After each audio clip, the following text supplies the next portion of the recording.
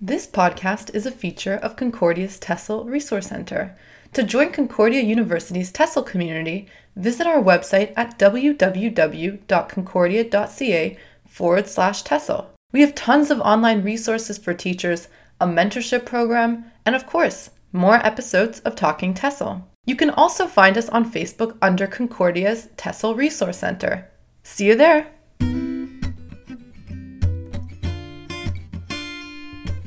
Welcome to Talking TESOL, Concordia University's TESOL Resource Center's official podcast, where we discuss all things to do with teaching English as a second language. I'm your host, Sivan Black-Rochin. Welcome to the show. Today, we are kicking off our Teacher's Perspective series. In this series, I talk to Concordia graduates who now teach in different institutions in Montreal. This includes elementary schools, high schools, cégeps, and private language institutions.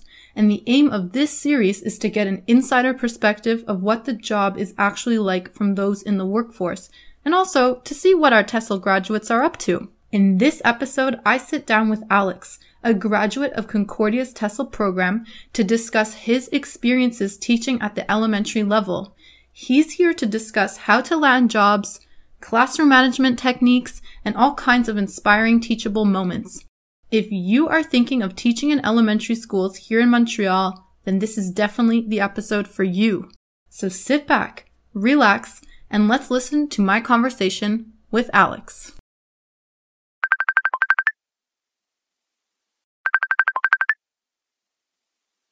Hi, Alex. Hey, how are you? I'm good. How are you? Good. Glad to be here. I'm glad to have you. Thank you. So, Alex, can you tell me a little bit about yourself? Okay, so I'm from here, Montreal boy. Grew up in Laval. I teach in Laval. Actually, it's easier for me because I live in the city. And I graduated from Concordia in 2013. With a back in English literature, and then I went back in 2015 and completed my TESOL certification and program, basically, and I graduated in 2018. So how did that work, actually? Was that, was it initially a 3-year program and then another 3-year program? It was it was a full bachelor's degree in English literature, but then I realized that there's not much of what interests me in that field, so I decided to go back and pursue TESOL as my career. Okay, all right. And so you teach in Laval. What schools do you teach at, and what is the school board? It used to be called the CSDL, obviously, but at the end of the year they just changed it, so it's the Centre Service Scolaire de Laval. And the schools I taught at, luckily I was able to get the same contract 2 years in a row. One is an alternative school. It's called École Alternative L'Envol. And the other one is a special education school for students who have physical, cognitive, or any other type of disability. And that one is called École Jean Piaget. It's basically a 73% contract at L'Envol and another 8% at Jean Piaget. Okay, so first, when you say an alternative school, what does this mean, really? Basically the pedagogy and the way the school works and everything is an alternative way to the traditional way that schools work. So, for example, we have multiniveau classes. So we have students from, let's say, grade 1 and 2 that are in the same class, and 3 and 4 and 5 and 6. The entire teaching process is different. Teachers, there's a lot of scaffolding, like Jean Piaget scaffolding. So it's mostly students that help each other learn, and they help each other progress and everything. There's a lot of individual activities. The students learn how to be more autonomous from a younger age. They learn to adopt responsibilities. They have their own little committees where teachers are basically they're in charge, and the students from grade 1 to grade 6 mixed groups have their own committees, and they have activities they plan for the school. So it's quite different from traditional classrooms, and having to adjust to that, especially right after university, was a bit of a challenge. But after 2 years, honestly, it's something worthwhile, to be honest. Okay, I have so many questions about that. Yeah, what was that transition like, actually? So, because, was that something you guys touched at all? Like that kind of a system in the TESOL program? So you're kind of familiar with it, or was it totally something new? We've touched upon multi-level classes. So we've had some activities, or we've had some classes where we briefly went over what it would like to have different levels or grade levels in your class. Beyond that, I think they might have mentioned, for example, when they were talking about intensive, we had some classes on that, and they might have mentioned alternative schools, but there's only 2 in Laval, and I think only not a handful, but like not that many, maybe like more than a dozen in Quebec. So these like this alternative initiative is something relatively new to my knowledge, anyways. Mm-hmm. And mm-hmm. that's why it was it's not really, like I said, I had no idea what it was until I started teaching there. And then I got like a grasp of what it actually is. Mm-hmm. And it's not completely different than your mm-hmm. traditional school, but there are like a lot of particularities that this school has compared to others where they don't necessarily have and stuff like that. So what were some of the biggest challenges basically at the beginning? Well, to start off, they don't have, like the way they grade is different. So they have mm-hmm. basically 3 grading schemes. So they have, you either put like, for example, force, which is like, you put an F for force, something that they're really strong in. And then there's very G for général. And it's interesting because if you're failing or if you're actually doing not so good in a specific topic or subject, it could be beyond English, like any other topic.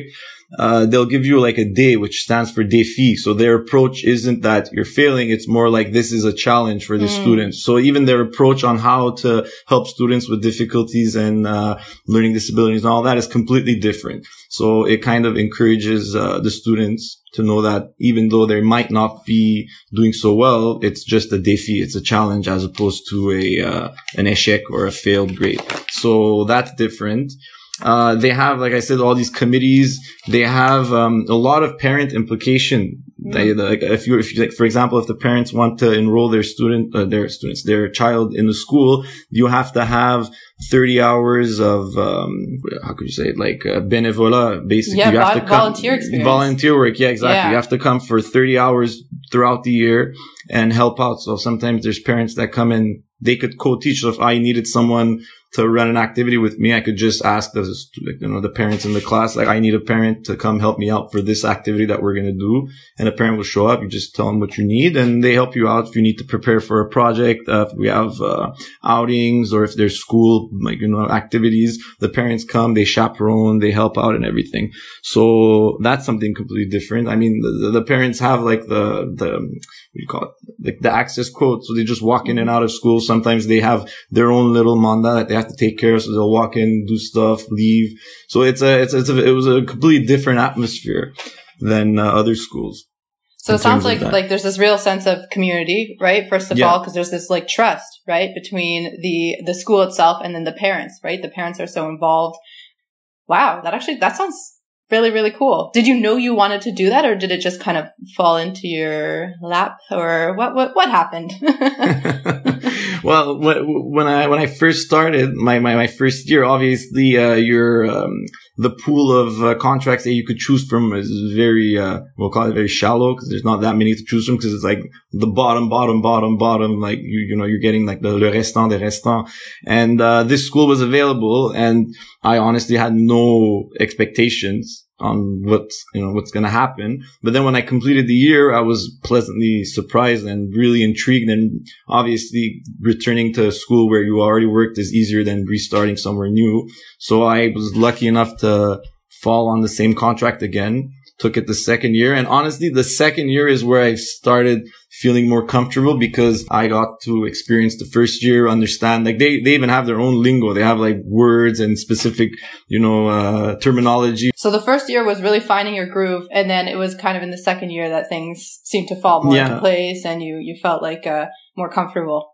Yeah. So, okay. So did you, I'm curious, I guess you're saying that because it's all the grades are together. Maybe this is a hard question to ask, but do you teach like a particular grade, or how does that work? Well, really? it's a very small school. Well, it's not very small, but if I'm not mistaken, we have around 270 students in the school, and basically I teach everyone from grade 1 to grade 6. So I'm the only English specialist. Oh, wow. They have classe d'accueil and préscolaire, but I don't teach those. But basically, I have like firm control of all the English that they learn and everything. So that's kind of it is a challenge because you have to learn how to create, especially if my second year, you had to create like an entire plan where you're progressing year after year, grade after grade. So it's more long term the way that my planning started, as opposed to just thinking about this following year if I wish to come back and everything. So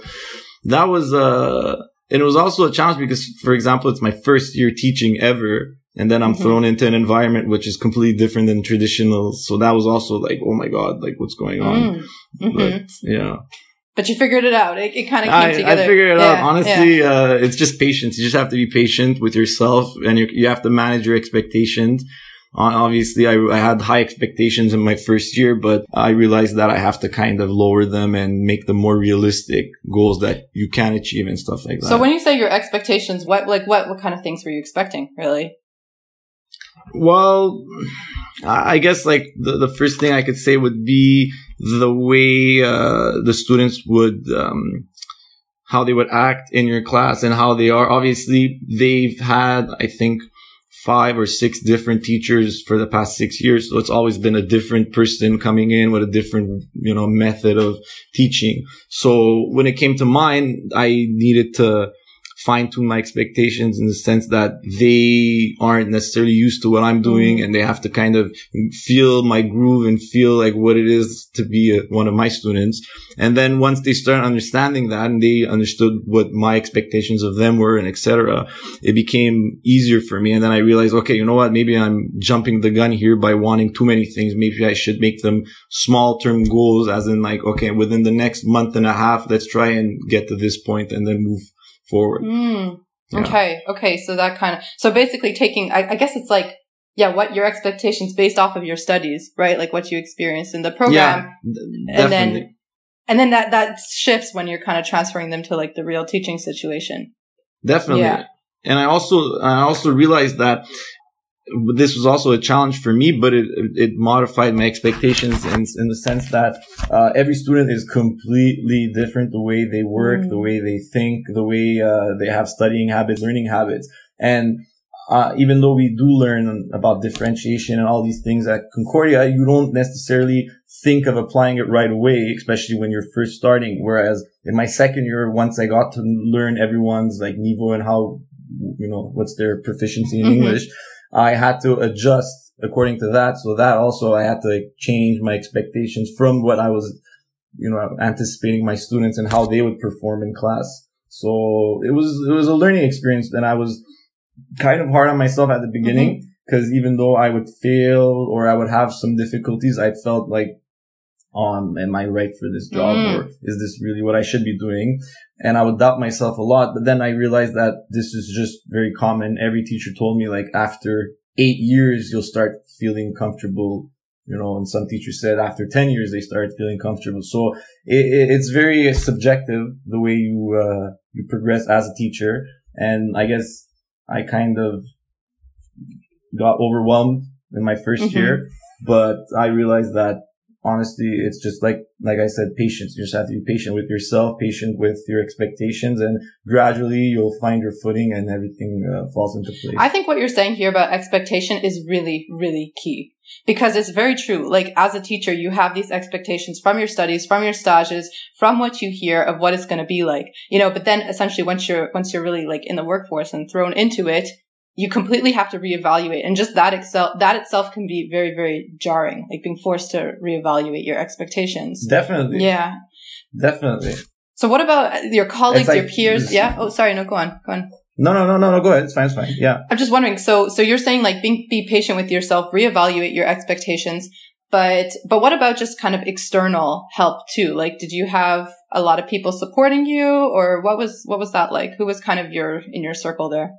Well, everyone in the school is really supportive. It's kind of like, to draw back on what you said about that aspect of community. Even the teachers have that sense of community amongst them where they always discuss things amongst themselves, and, they want to try and find the best for everyone. It's a collective effort. In terms of English, for example, I would have a bit of, not necessarily difficulty, but I sometimes I would enjoy having someone just to bounce off some ideas, just to understand, is this a good idea or because not? You were saying it was just you, right? It was just you. Exactly. Right. Yeah. It's just me. There's no other specialist that, we could work together and create stuff. Or maybe if I've reached, like, let's say a creative roadblock, maybe you need that inspiration from someone else.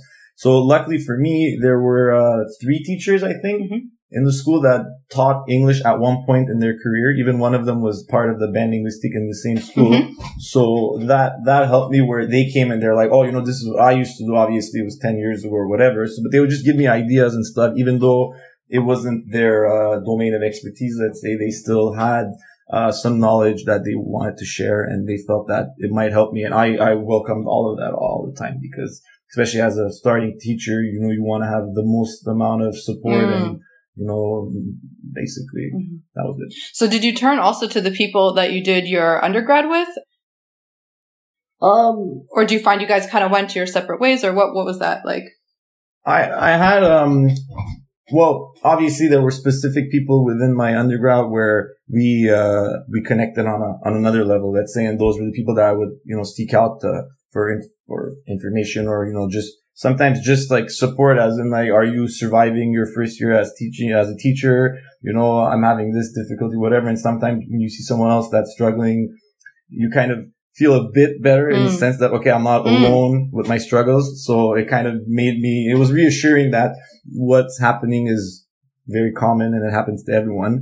The only issue with me in particular was a lot of my, I guess, colleagues from school ended up teaching in high school. Okay. So it was a bit different in terms of what they were doing, obviously, and what I was doing in elementary. So I couldn't really discuss everything with them because a lot of them were teaching high school. So it was like, 2 completely different things. Right. But for those who did, we would, I would try my best. There's the Quebec TESOL teachers group. There's the Quebec Facebook. ESL teachers group. Yeah. Yes. Yeah, that was like honestly one of the coolest things, because some of these teachers are even 3-4 hours away from Montreal, like not even around the greater Montreal area or anything. And, it's just a different perspective from another area in Quebec where, and I enjoy that they share things. Everyone's very open. I remember I wanted to have an outing with my students, but I didn't know where to take them, and I wanted it to be an English outing, obviously. And I posted in that group, and within 30 minutes, I got like 15 replies, everyone giving me, oh, this place is nice, or try this place, this one has a subvention for English activities, etc., etc. So that Facebook group helped a lot. I think there's I don't know if it's still open, but the TESOL Concordia Student Association group too. Sometimes they put a lot of, pertinent information, or they share things there. So, it is important to network, as much as you think that you're the teacher and you're in the school and you're in the class alone. Sometimes it's better just to talk to other people, get different perspectives. It'll help you, avoid stagnation, which was one of my, let's say, not necessarily, low points, but I always tried to make sure that I was kind of renewing my activities and making them always something different. And sometimes when you would, like I mentioned before, you would reach a creative roadblock where you're like, okay, I've done these 7 different communicative activities in the past month, but I can't really think of anything else. And that's where you seek out other people. I was thinking of doing this activity, or sometimes it's stuff that we did at Concordia and I just don't remember all the fine details. And I'll ask someone, remember that activity we did in our second year of the program with this teacher? What was that activity called, or which book was it in? And then they'll tell me like, well, it's in this book. I'll go look it up. Oh, okay. And then just, through memory, I'll remember what the activities were. So it is important to network yourself and, just source out as much as you can. Yeah, for sure. I mean, so it sounds like you're talking about two real things here. I mean, one is for ideas, exactly this, like, so you're not stagnating, doing the same things over and over again, but also just for this support, and especially right in your first year. Cause, and you said, another teacher told you 8 years approximately. That's when you start to get really comfortable. Yeah. But I mean, there are statistics to back that up, right? Like teacher attrition, is a huge issue. And I think the average is something like 5 years. I could be wrong about that, but I mean, that's a huge thing. So on that note, kind of skipping ahead here and what I had in mind, but it's all good.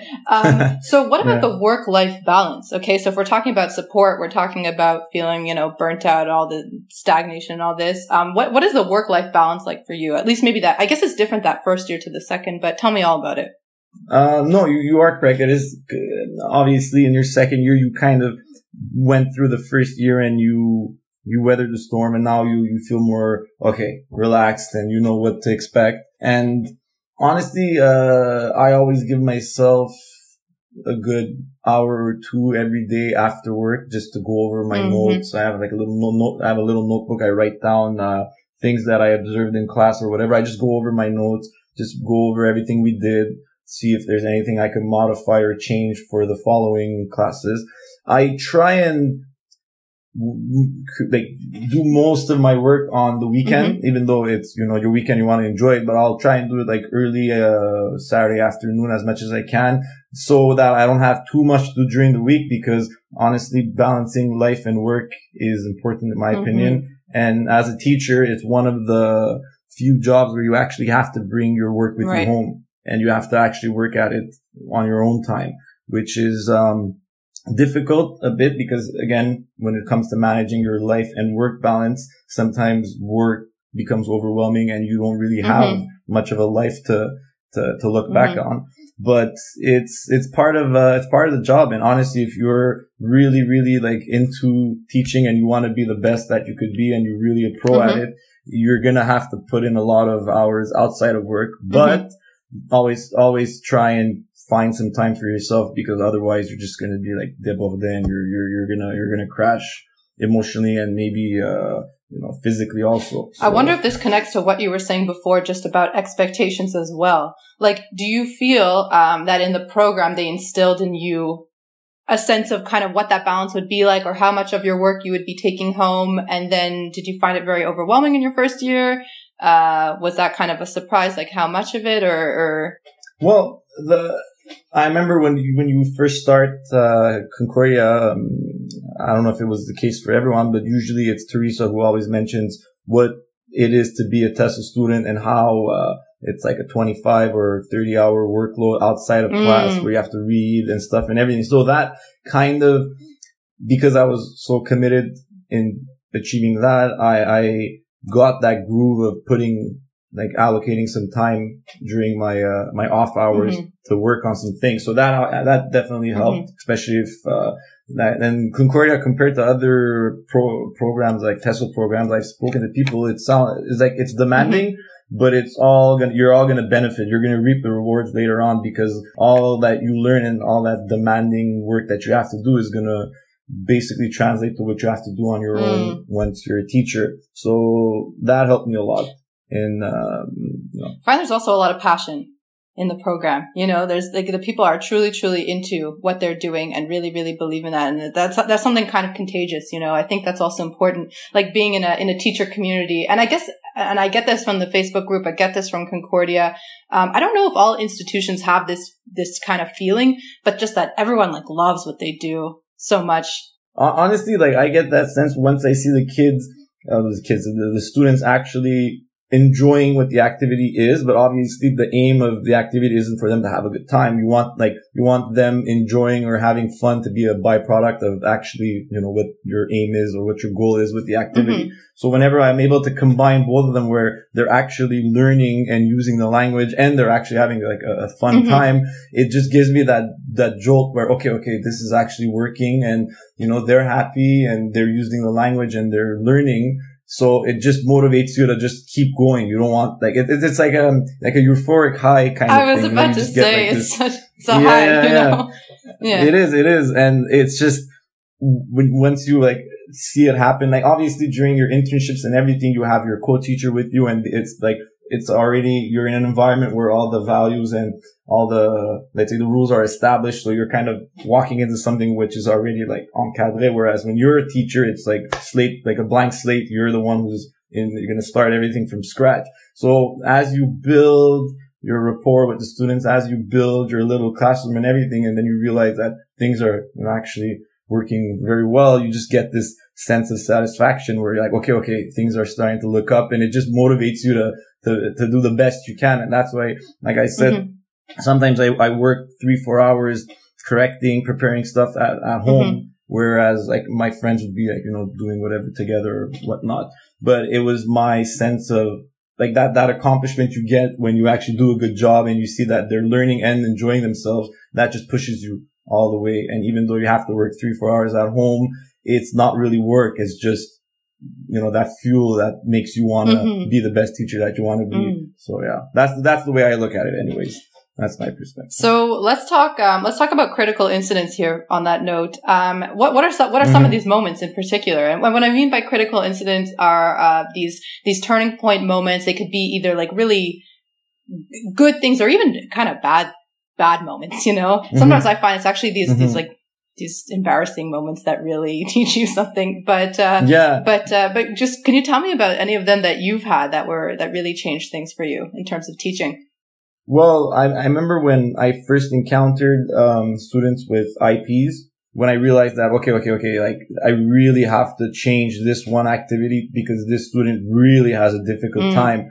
And it was just, okay, your expectations for the student changes. And then you have to balance it. Like, okay, this one is really strong, so I'm going to force them to kind of push them to give me more. Whereas this one who is a bit weaker, you kind of have to be like, just give me one, or if you can, do your best and give me a second one. So that was like, okay, I really have to pay attention to every single student and like understand their temperaments and what kind of student they are. Because if you just generally approach everyone the same way, some people are going to be okay, but you're going to lose others. And those are the ones that need the most attention sometimes, and that was something where it changed my entire approach to how I would teach. This happened like about halfway through my first year. It's essentially seeing this student struggle and really realizing I need to change things.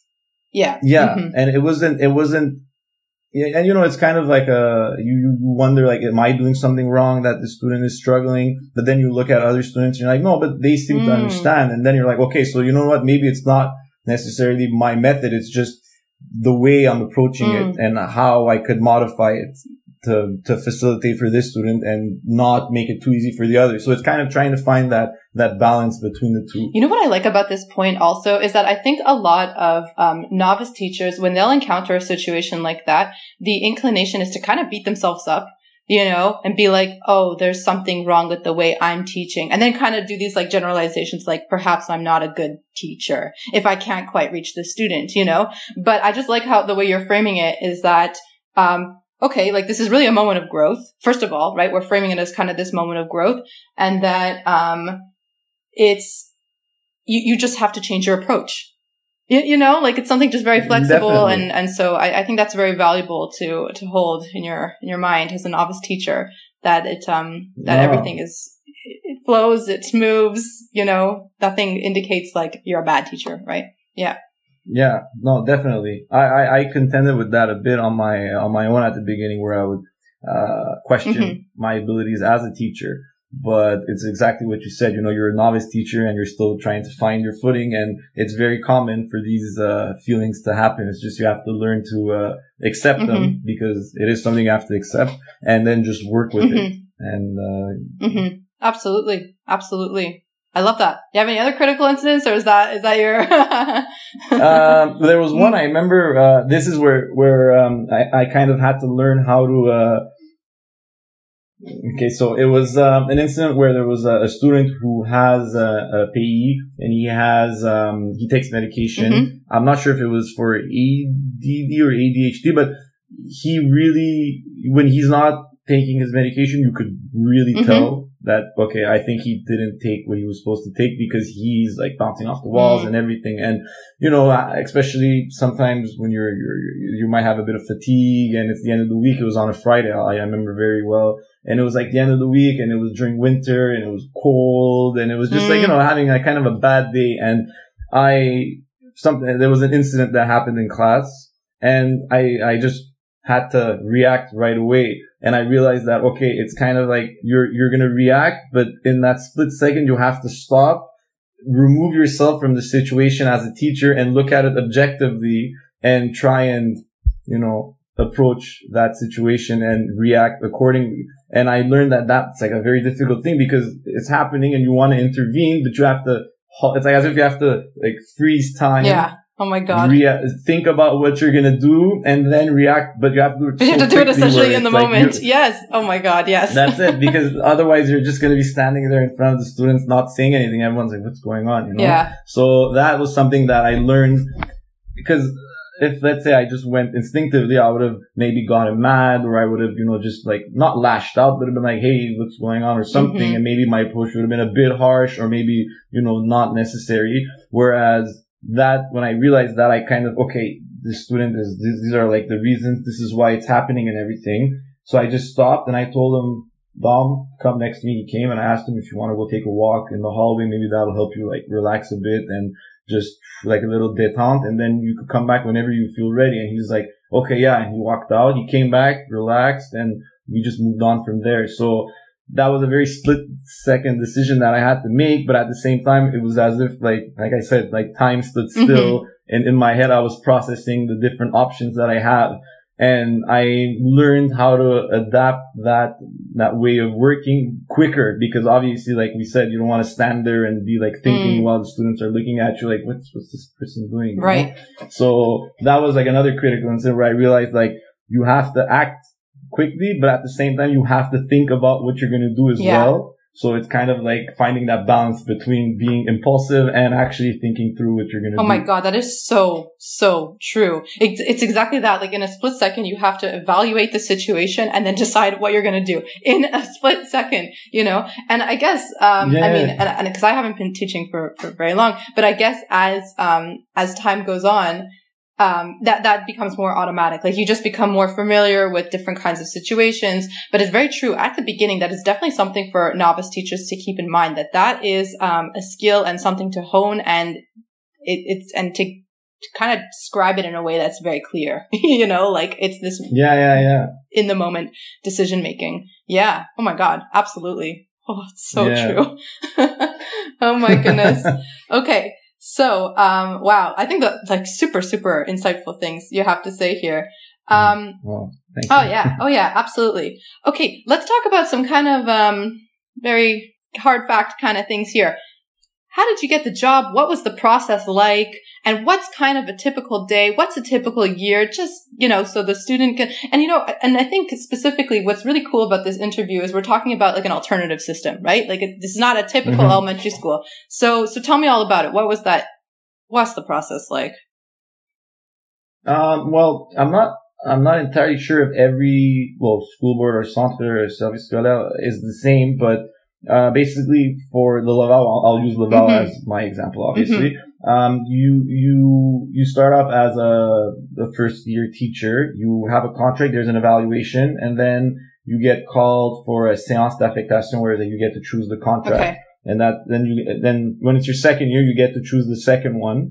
And then after 2 positive, evaluations from the principal, you get, the school board officially hires you, let's say, because think of it as like you're on a 2-year probation where you have to show that you follow the guidelines of what it is to be a teacher. Those, competencies, the professional competencies are like the most important thing because every interview is based off that. The way you get evaluated is based off that. Those, professional competencies that you, I'm sure for everyone listening, when you do your internships, you have to fill out those like forms and it's all that. It's all based on those. So if you kind of, I'm not going to say follow that, but if you use a lot of those in the way you teach and everything, it's going to help you get a positive Right. grade for sure, because that's what their expectations are from you.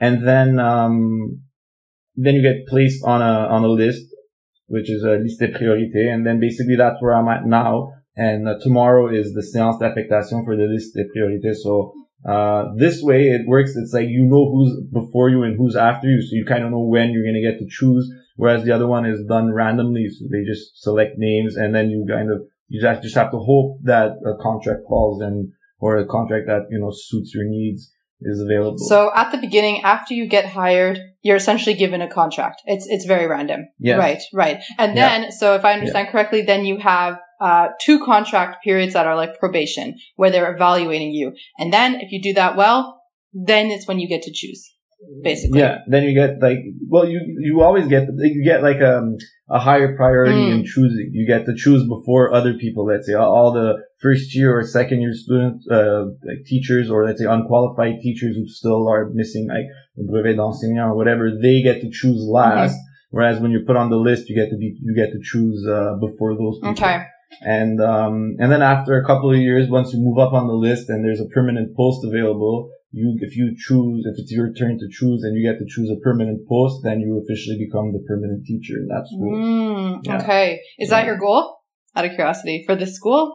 I mean, ideally, yes. I would love to go back, and if it was possible, I would love to be a permanent teacher at this school. But like I said, I have to be patient year after year.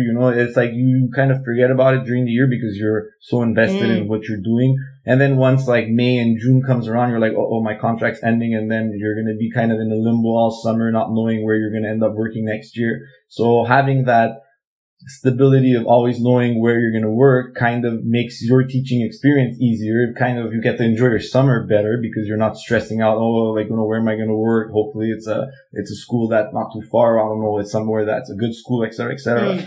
And, obviously, like I mentioned at the beginning, when you go back to the school that you've already worked in, you know the students, you know their levels and everything. So the way you're going to teach is so much easier. Whereas if you come into a new school, it might take you a couple of months until you get to learn everyone's name, learn their habits, like their, little nuances and everything. So definitely I would love to come back to the school if the opportunity was there. So you teach at 2 institutions, right? So what is it? Run me through. What does it look like to be a working teacher in an elementary school teaching at 2 institutions? Well, the special education school, I only teach there, a morning. Usually it's, the first year was Tuesday and last year, and I think this year also it's going to be on Monday mornings. So you get to go into another school Monday mornings. You just teach in that school, very brief. I think it's like 2.5 hours, nothing major.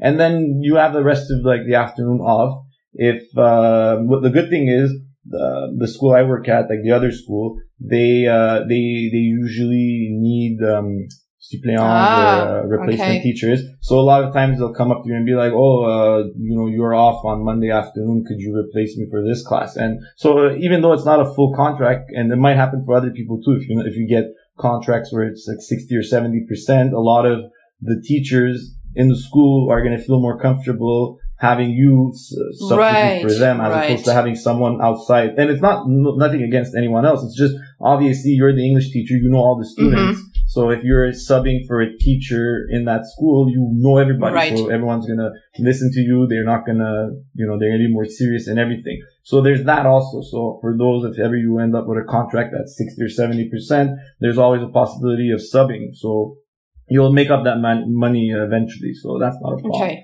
Then in the other school, I work, Mondays, actually not Mondays, Tuesdays, Thursdays, and Fridays, full day. Like I said, it's a small school. There's only 11 classes, so you teach every class. The hours are a bit different because, for cycle 1, so 1 and 2, you teach 1 hour. Cycle 3, you teach for 90 minutes. And cycle 2, 3, and basically grade 3 and 4, you teach for 90 minutes. And then cycle 3, grade 5 and 6, it's like 2 hours or something. So this school in particular has like different, like a different structure for how long the classes are.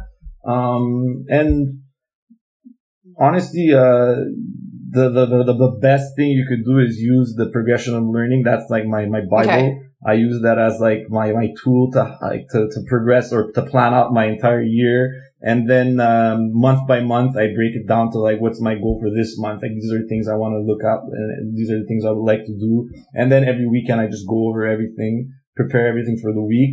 And then, I fine tune it as I go. Sometimes you'll realize, oh, this didn't work out well in this class. So maybe for the second one, I'll fix it and I'll adjust it this way. And then you adjust. And then after the fifth time, you're a pro at it.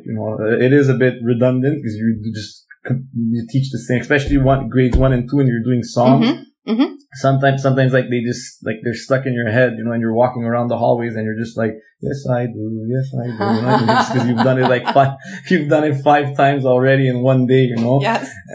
So there's those little things that come with teaching, which is fun, like I'll be watching something with my friends and there'll be a commercial for like a kids show, and I'm like, oh, this is interesting. And then they look at me like, you're interested in this? I'm like, no, I'm going to watch this with my kids. This is fun. This sounds like interesting. They might enjoy this, So in you're tune. Always the teacher, always. Yeah. Yeah, I guess that's interesting. You don't turn it off, eh? Like kind of everything you see, you're viewing it through this like teacher 100%. lens and how to use it, and oh my god, oh that's so true. Yeah. I know you hear a little jingle and you're like, huh, this is interesting. Yeah. Oh my god. Okay, so your summers are basically spent doing the big plan, and then the weekend it's kind of a bit more micro, and then throughout the week.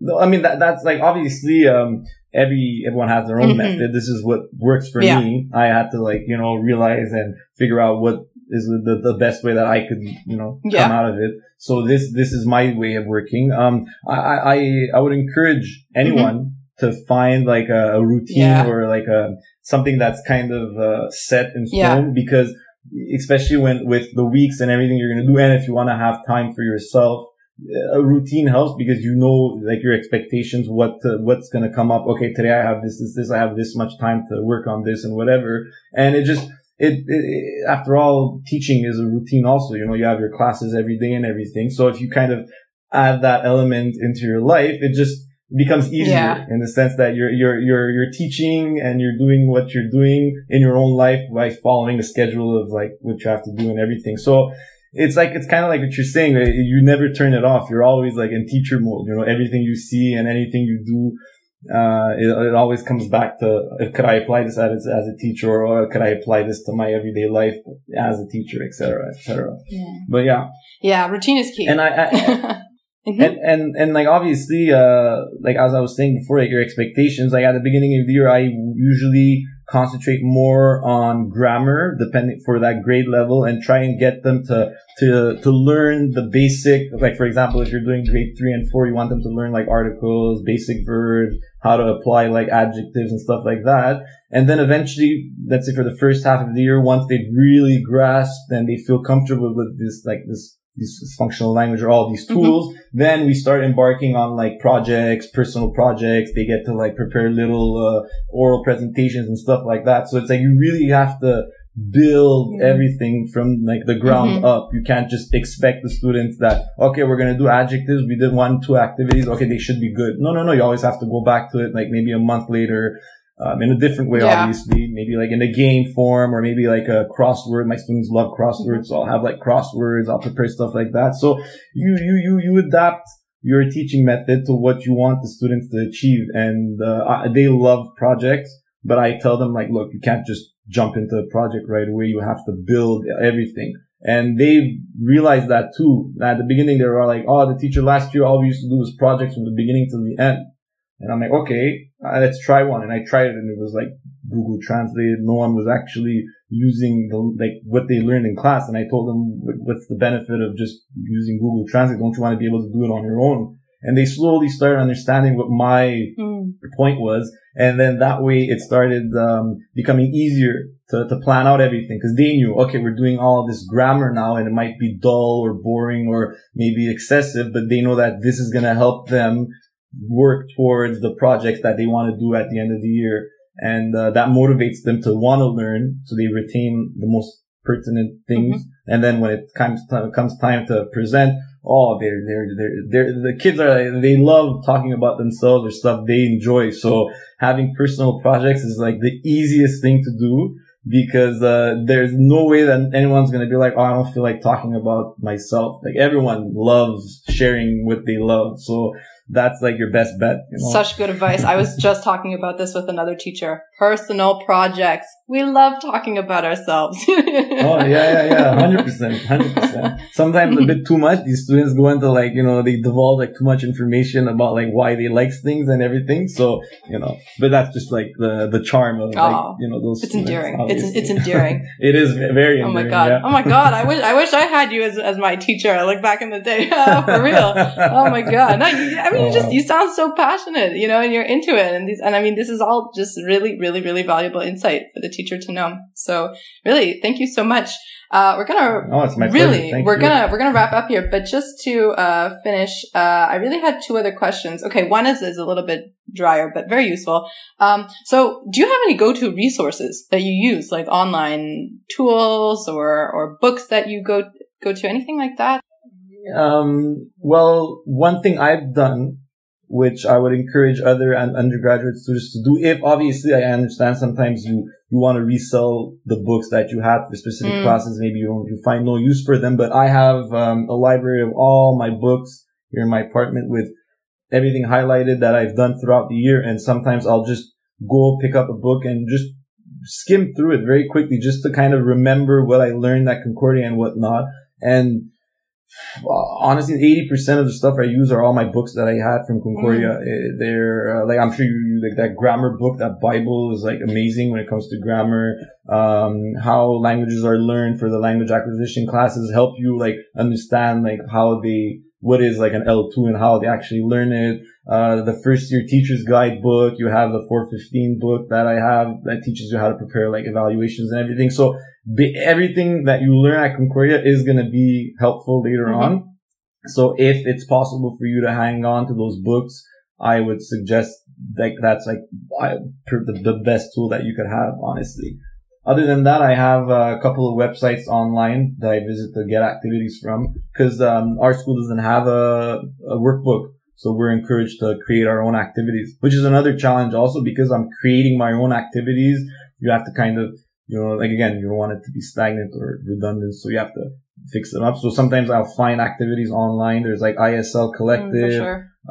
There's Teachers Pay Teachers. Yeah. Some of them you have to pay for, but like you pay for it and it's like a big PDF file with like 20 pages and there's everything in there. And honestly, paying for activities and stuff like that at first was a bit foreign to me, because you could find so many things online for free, but paying, it definitely works out. Like there was this website, it's called Teach This. Yeah. It was like $30 for 1 year, and you get to download all the activities. And, I downloaded them. I have like over 1,500 activities from that one website alone, and you get to go through them, skim, modify it as you wish. So there's a lot you could find online, but in terms of immediate resources for teaching, I would go with all the books that you have from Concordia, because those things are like, super handy. Honestly, I refer to them constantly. Okay, that's very, very good to know. Very, very good advice there.